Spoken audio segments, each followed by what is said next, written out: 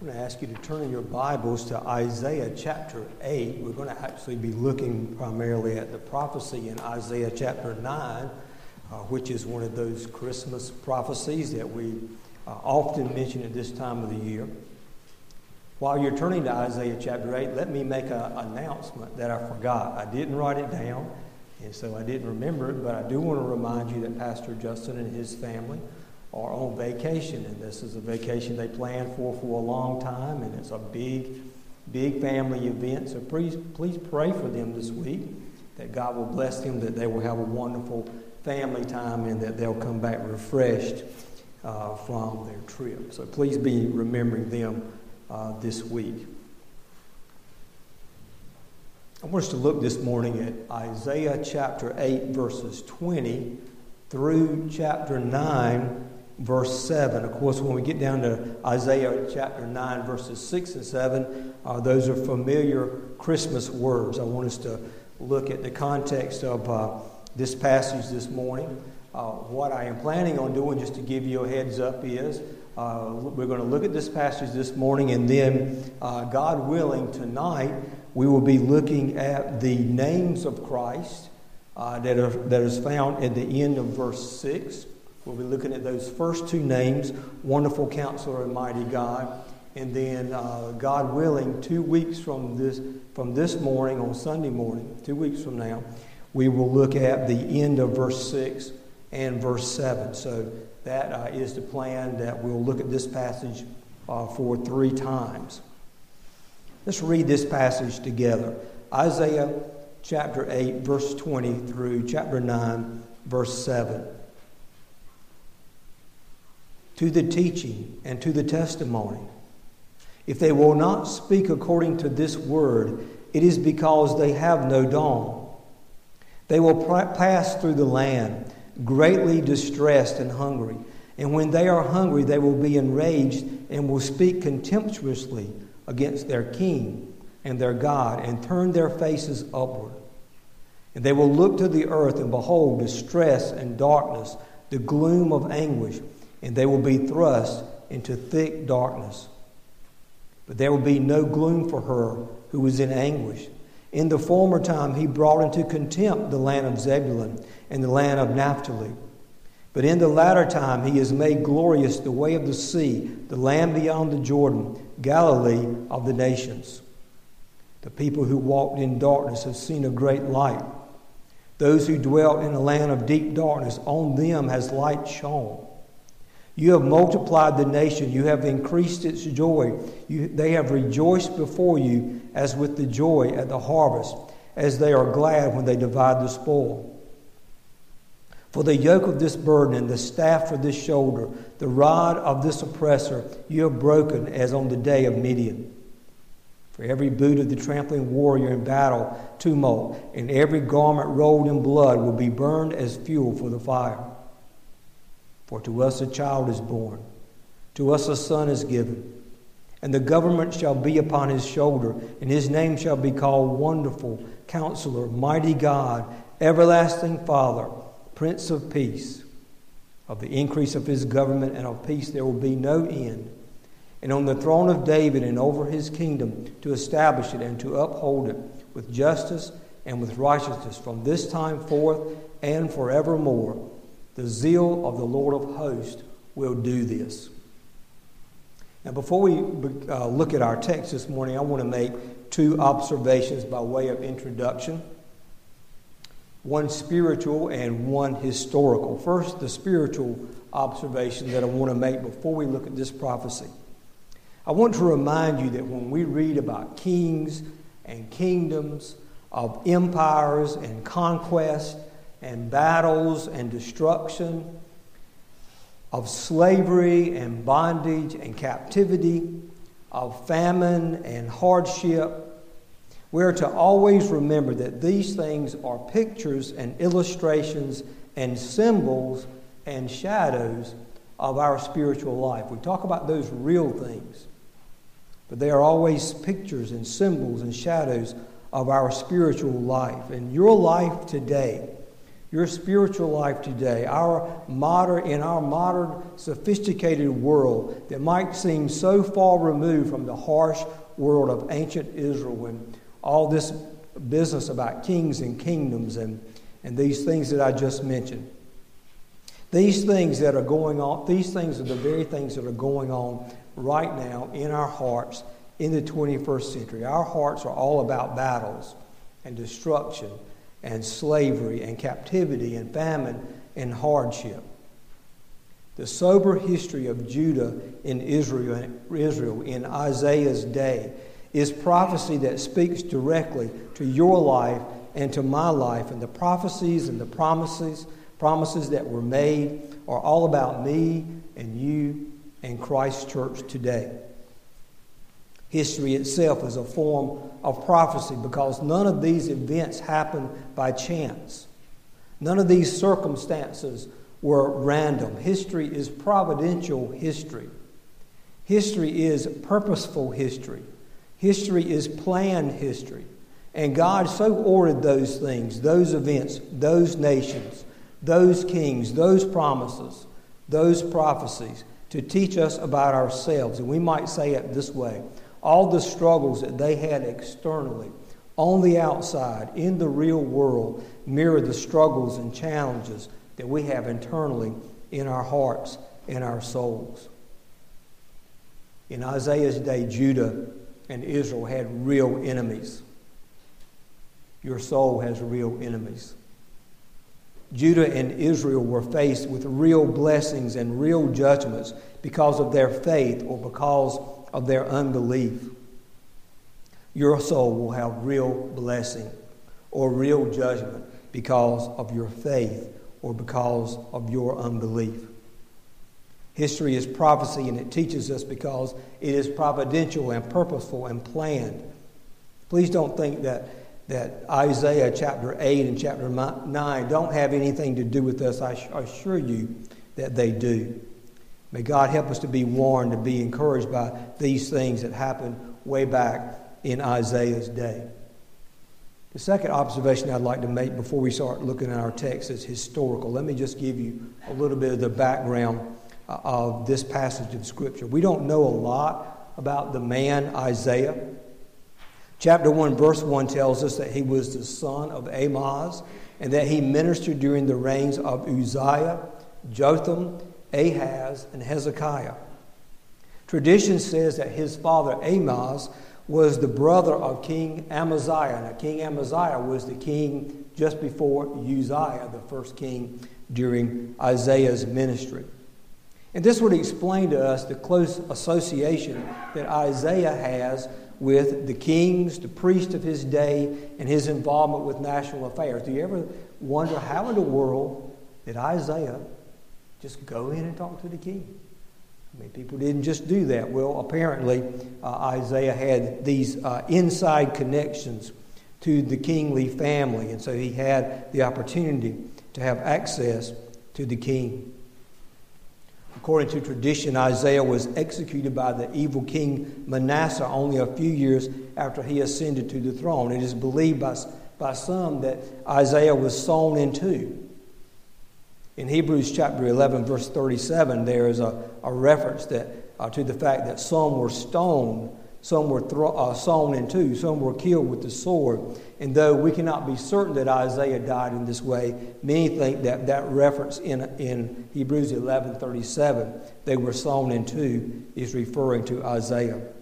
At any rate, Isaiah prophesied during the period of approximately 50 years from the year 739 BC to 690 BC, so quite a long time ago, almost 3,000 years ago. What was going on in Judah and Israel at the time that this word of prophecy was given by the prophet Isaiah? Well, Ahaz is king in Judah. It's a time of great political turmoil and uncertainty in the nation of Judah. The circumstances could hardly be darker. Here is a godless nation. The throne is occupied by a spiritually dead king. The capital city itself is being threatened. Assyria is rising to be a world power and is expanding its empire, and it's attacking Israel and Syria just north of Judah. Judah refuses to join Israel and Syria to fight against the aggression of Assyria. And in response to that, Judah is now being threatened by the kings of Israel and Syria. So Judah wants to stay out of it. They don't want to have trouble with Assyria. They refuse to help Israel and help Syria to the north. And now they're being threatened by those two closer lands. We know later that Judah was eventually attacked and defeated by Israel and Syria. We can read about that in 2 Chronicles chapter 28. Against Isaiah's counsel, Ahaz seeks aid from the Assyrians. But rather than receiving help from the king of Assyria, 2 Chronicles 28 tells us that the king of Assyria came against him and afflicted him instead of strengthening him. And Ahaz and Judah end up, by the end of his reign, under the harsh thumb of Assyria. At the end of 2 Chronicles 28, in the very last paragraph about Ahaz and his death, we read these words. In the time of his distress, he became yet more faithless to the Lord, this same King Ahaz. And speaking of his idols and his false gods, the scriptures tell us that they were the ruin of him and of all Israel. But these things have not happened yet back in chapter 7, 8, and 9 of the book of Isaiah. And here Isaiah is advising Ahaz to trust the Lord and warning him of what will happen if he does not believe. But Ahaz will not listen. At the time that this is happening, Ahaz is afraid for his own safety and for his crown. But despite all the danger that is around him, he is not moved to show any kind of repentance that will bring him back to God. There are only a few believing people left in the entire nation of Judah. They are that small believing remnant that God always keeps by his grace. Isaiah has prophesied the utter and complete destruction of the nation and of Jerusalem, and it will be a terrible time. But in the midst of the terrible darkness of those days, this prophecy of chapter 9 will be fulfilled and a great light will appear. Now let's look at these verses in Isaiah chapter 8 and chapter 9. First of all, verse 20. To the teaching and to the testimony, if they will not speak according to this word, it is because they have no dawn. This prophecy points us to the teaching or the law. The word there is the word Torah, and the testimony. What are these two things? Well, these two things are the Word of God that are to be obeyed and the body of teaching and doctrine that we are to believe. What we are to do and what we are to believe is the law and the testimony. And if they, our verse refers to they, if they, that is the king's counselors, the advisors, the religious leaders, the leading voices in society, if they will not speak according to this word, that is the law and the testimony revealed by God, it is because they have no dawn. Now the principle that is expressed is very simple. It is that the word of God is light. And if you do not have God's word, you do not have light. Now, that's a subject in itself. Let me give you just two references. Psalm 119, 105. Your word is a lamp to my feet and a light to my path. Proverbs 6:23. For the commandment is a lamp and the teaching a light. E.J. Young, in his commentary on Isaiah, says this: light is found in the law of God, the written revelation, the scriptures. Those who speak contrary to the scripture have no dawn. They remain in the darkness of deep, deep night. Upon them the morning light has not broken, nor will it break till they turn as little children to the law and submit their thinking to it. Then will the early rays of morning light shine, and the full light of the sun break forth. The Israel of Isaiah's day was looking everywhere but to the Word of God for answers. And God says that they don't have even the first hint of the light of dawn. They are in utter darkness. Now, what are the consequences of not being informed by the Word of God?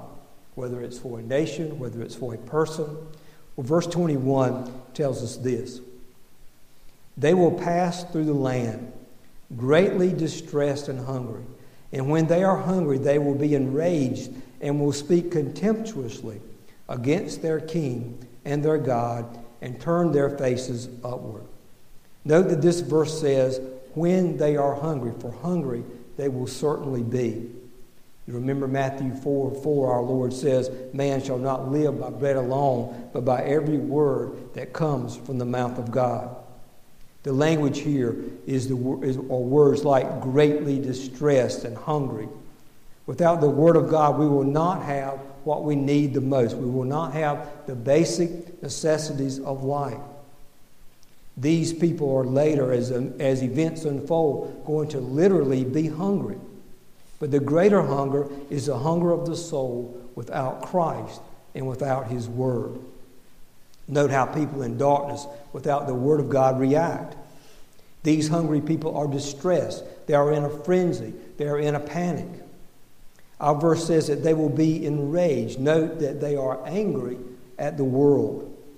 And because of it, they curse their king and their God. Now, cursing the king is in fact to curse against the providence of God in this world. It is not just a rejection of the king. It is a rejection of the God who orders all things. And note that they also curse God directly. They shake their fist at heaven and they curse God. They do that rather than to repent and to seek aid from heaven. And that is their darkness. Note in the next verse that having rejected heaven, they look to earth. Verse 22 says, and they will look to the earth and behold distress and darkness, the gloom of anguish, and they will be thrust into thick darkness. People look to themselves, to their own resources, to secular resources, to the things of this world. And the prophet is crystal clear about what men find when they look everywhere except for to God and His Word. They find distress. They find darkness. They find the gloom of anguish. They find thick darkness. Know that they will be thrust into, that is, they will be driven into thick darkness. This is God's doing.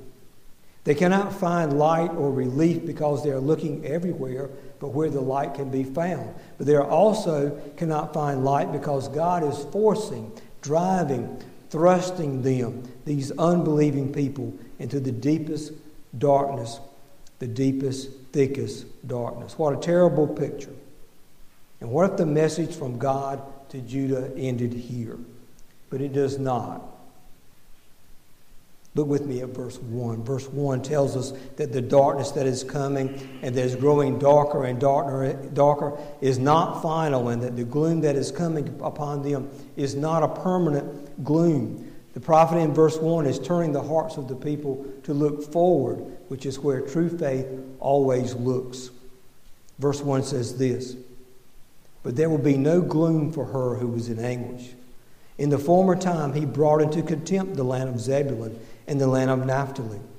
But in the latter time he has made glorious the way of the sea, the land beyond the Jordan, Galilee of the nations.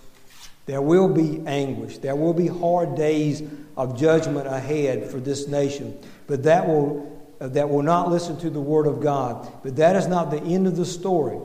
The time is coming when there will be, our verse says, no gloom. Our verse has a very interesting statement next. It says, in the former time he brought into contempt the land of Zebulun and the land of Naphtali.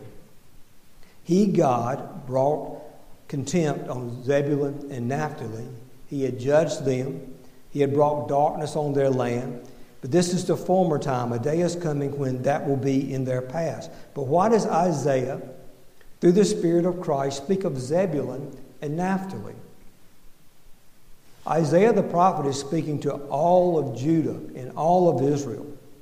All of Judah and all of Israel are in this condition of darkness and refusing to listen to the Word of God. And this prophecy is primarily concerning the land of Judah. Yet this verse addresses these two tribes of Israel. Why? What is the reference specifically about these two tribes, Zebulun and Naphtali? Well, let me suggest an answer to you. These two tribes are the northernmost tribes in the northeastern corner of Israel.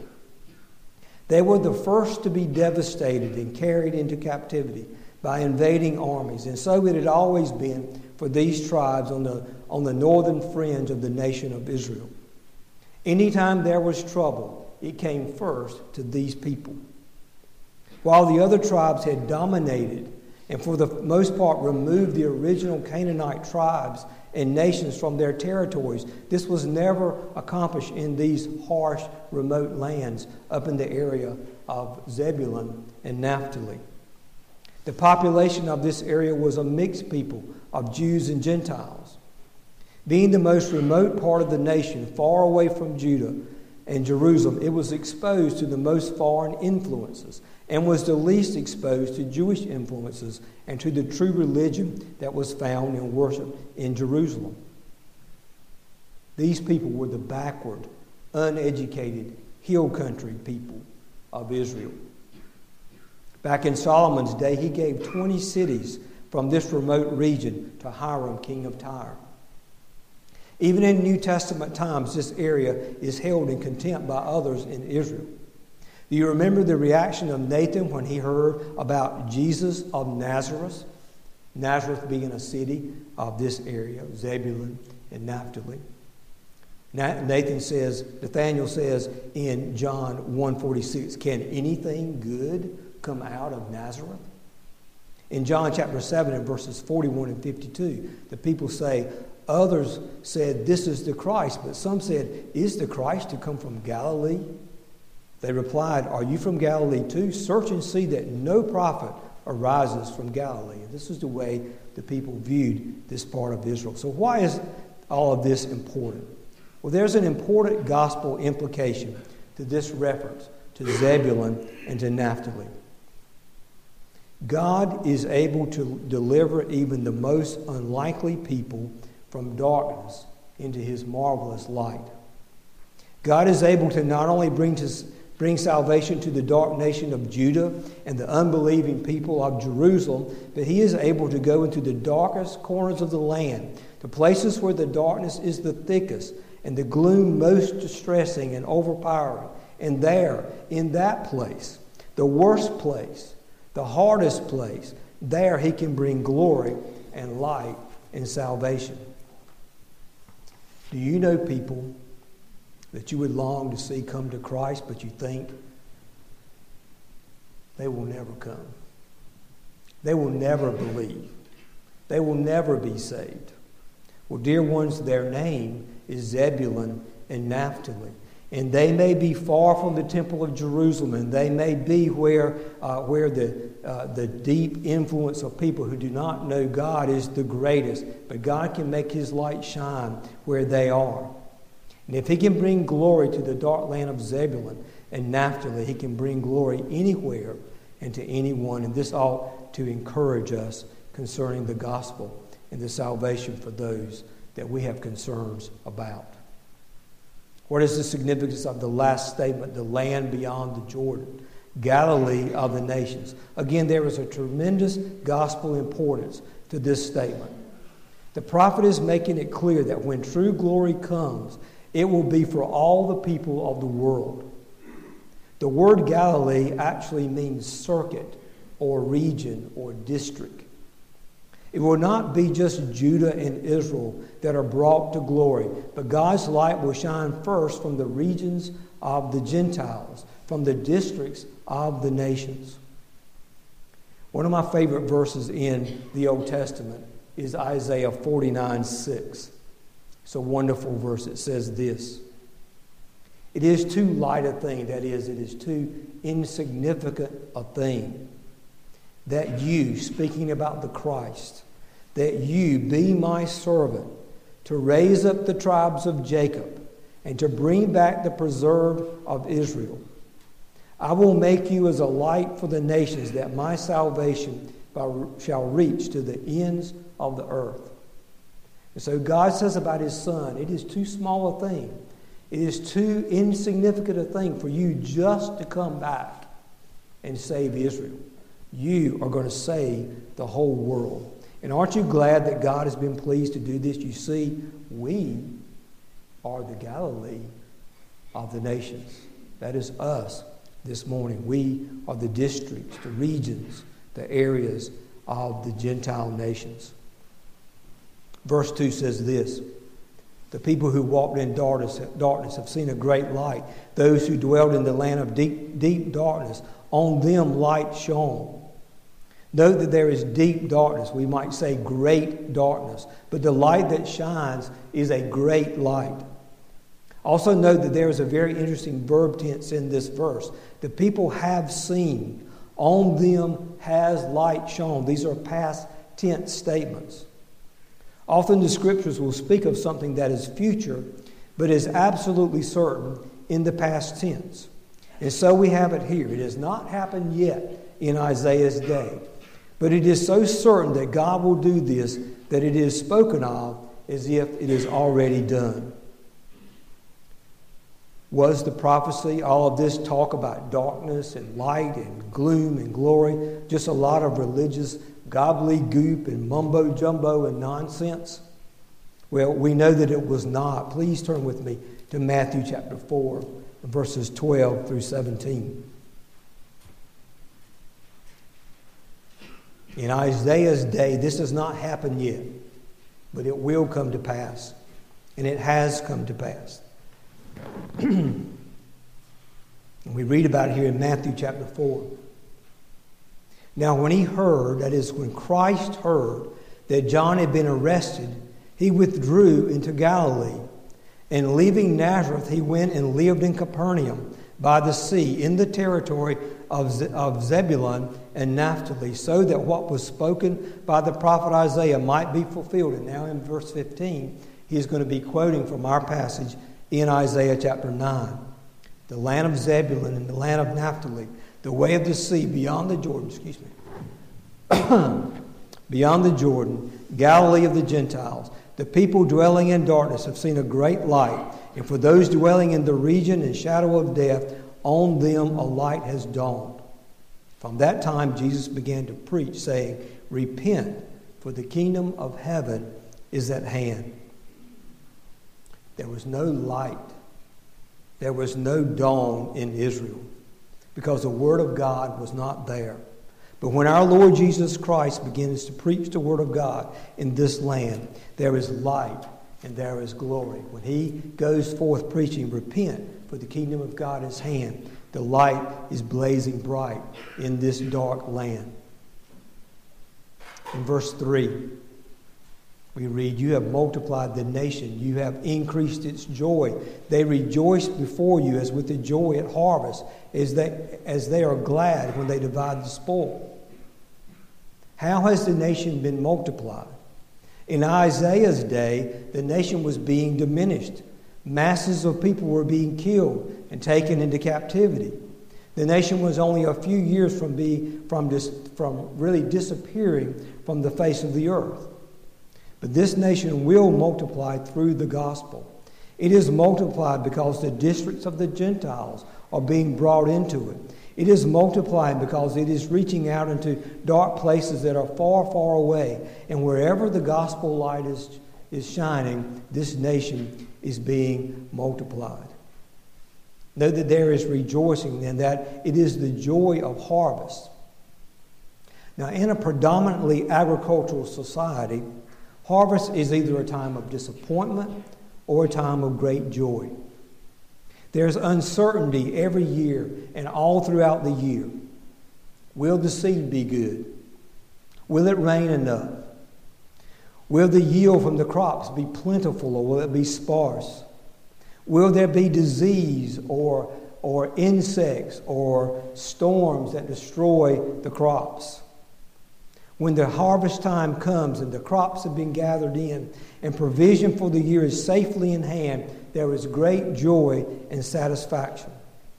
So it will be when the nation is multiplied. There will be great joy over the great harvest of people that see the light of the gospel.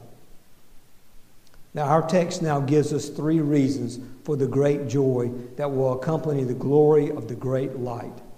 Note that verses 4, 5, and 6 each begin with the word for.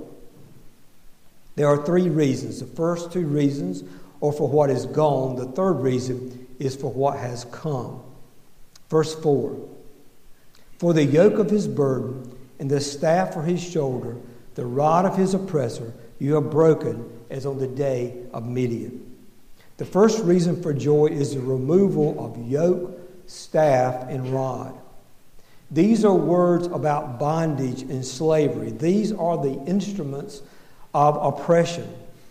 These three terms are words that in Isaiah's day would have immediately brought to the mind of people in Israel the bondage in Egypt and the great Exodus deliverance that happened in those days. The first reason for joy is that the people who hear and believe the word of God are delivered from great bondage. They are set free by the glorious light of God's truth. Now, the scriptures are clear that we are slaves to sin, and that when we are brought to faith in Christ, we are rescued from this cruel taskmaster. It is easy to understand why attention would be drawn to the great deliverance of Egypt, but why out of all the things from Israel's past are we reminded in this verse about the deliverance from Midian? I suggest that this is an especially appropriate reference. Do you remember who the hero of Midian is? Many of you will know. I bet some of the children will know. It is Gideon. And what was the miracle of Gideon's exploits against the Midianites? Well, it was twofold. First, Gideon was permitted to take only 300 men. I think he originally had something like 13,000 men at his disposal. And he was permitted to take only 300 men against a force of about 135,000 soldiers. Why did God do that? Well, God wanted there to be no question about who was doing this great work, that it was God that was saving them and that they were not saving themselves. The second part of this miracle is, what was their weapon? Their weapon were trumpets and torches hidden in jars. And what does Midian and his little band of men do? They infiltrate the soldiers, the people of Midian, the camp of the Midian army, and they break their jars, they blow their trumpets, and they raise their torches up in the air.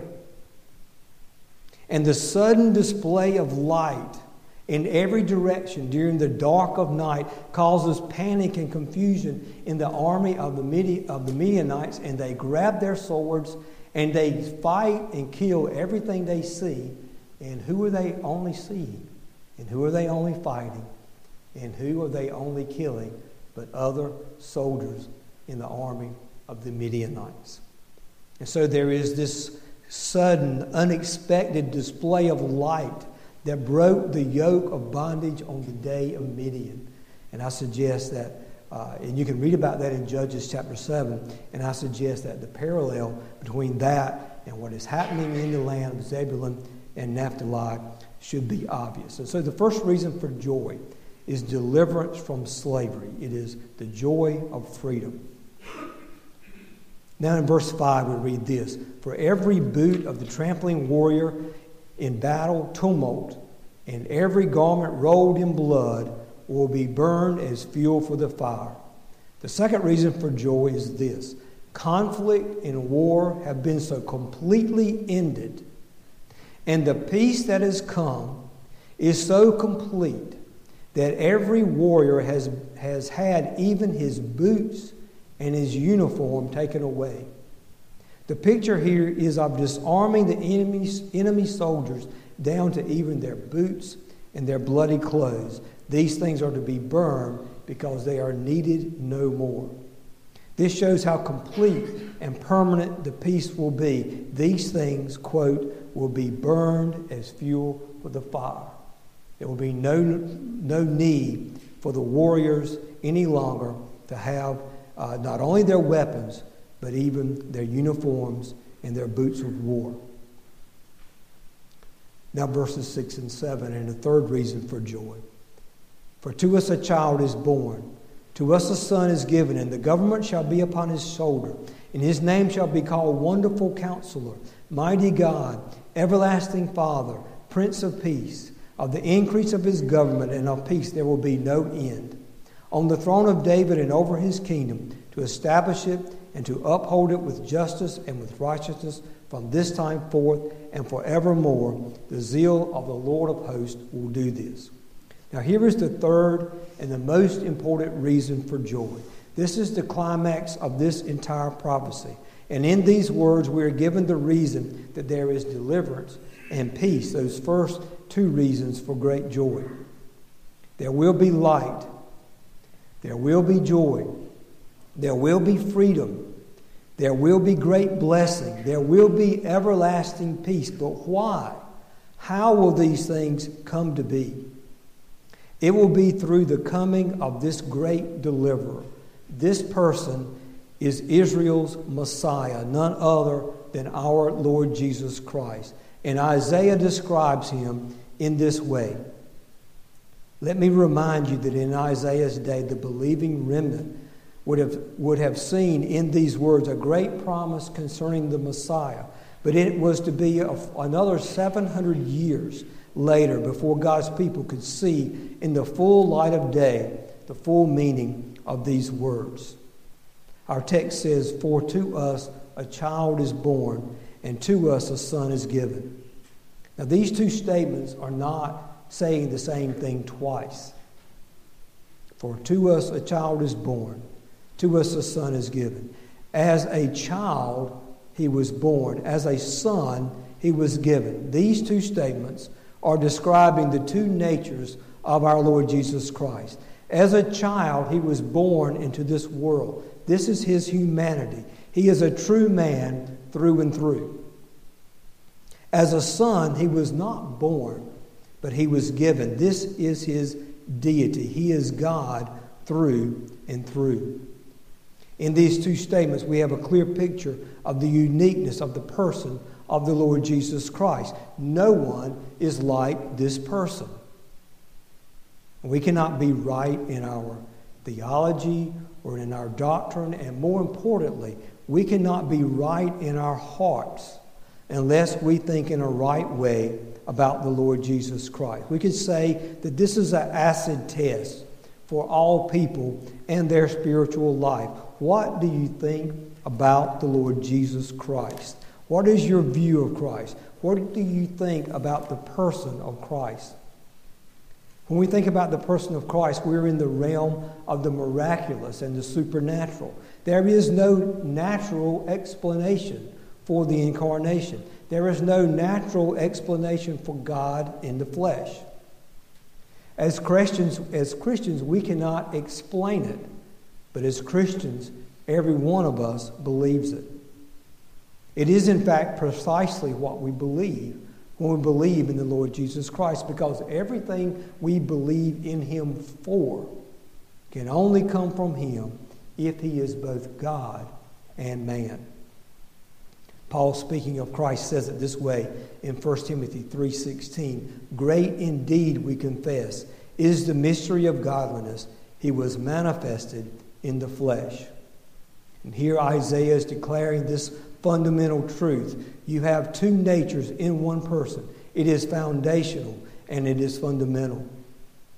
In John 1 we read this: "In the beginning was the Word, and the Word was with God, and the Word was God. And the Word became flesh and dwelt among us, and we have seen His glory. Glory is of the only Son from the Father, full of grace and truth." Isn't this exactly what Isaiah is talking about? I suggest to you that it is. And in case there is any doubt about what Isaiah says about this child, he says this: "His name shall be called Wonderful Counselor, Mighty God, Everlasting Father, Prince of Peace." Now, Lord willing, we're going to look at the meaning of these names later. But suffice it to say this morning, it would be wrong to assign these names and these titles to any mere man. It would be wrong. It would be blasphemous, for these are the names of God. Well, there's so much more to say about the person of Christ, but we must stop here and just ask this question. What lessons can we learn from this prophecy given almost 3,000 years ago? Does it have anything to say to us? I would like to suggest to you two things for your consideration and reflection. And the first is this. This whole prophecy is given to address this issue that faces every human heart. Are you walking in darkness, or are you walking in light? I wondered this morning I ask every one of you who is here this question: have you ever felt something of this darkness in yourself? This darkness, this thick darkness that the prophecy talks about. Not knowing what you need to know to live and to die happily and safely. Not knowing the God who made you. Not knowing the way of salvation. Do you hear the gospel week after week, and do you think, what really is the big deal? I just don't get what these people are about. May I suggest kindly that if you think that way, that is the way that people think when they are in darkness. Not knowing who God is. Not knowing who you are. Not knowing how God and sinners are brought together. Have you ever felt this darkness? Have you ever needed the light? Are you still walking in darkness and you don't know how to change your situation? Well, we think that in our modern world we are so enlightened. But dear ones, people in this world don't know the value of the soul. They're in the dark about God. They're in the dark about God's Word. They're in the dark about what the meaning and the purpose of life is. We can think that we're so advanced and we're so knowledgeable. Dear ones, we're so advanced that we kill unborn babies and we justify it in our dark minds. And then we call that enlightenment. I would suggest to you that, dear ones, is darkness. We love violence and lust and greed, and we have forgotten that we have only one soul. And in every way we go against the Word of God. And this is not enlightenment. This is darkness.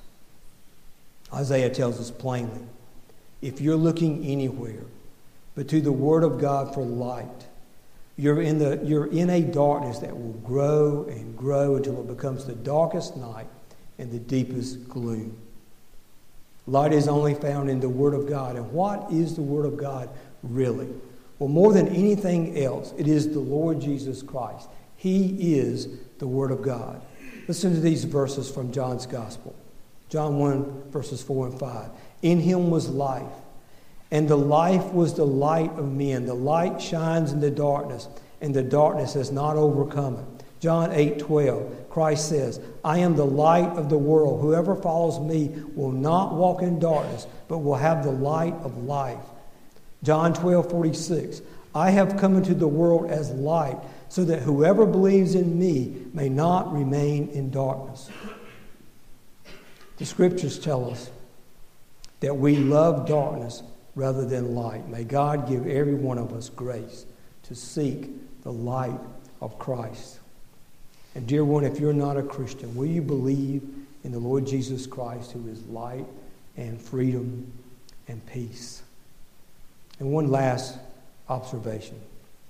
Please note that at the heart of every promise and every hope that we receive from the prophecy of Isaiah 9 is the person of the Lord Jesus Christ.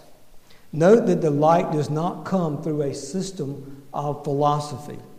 Light does not come from an excellent moral code. Light does not come from principles of ethics.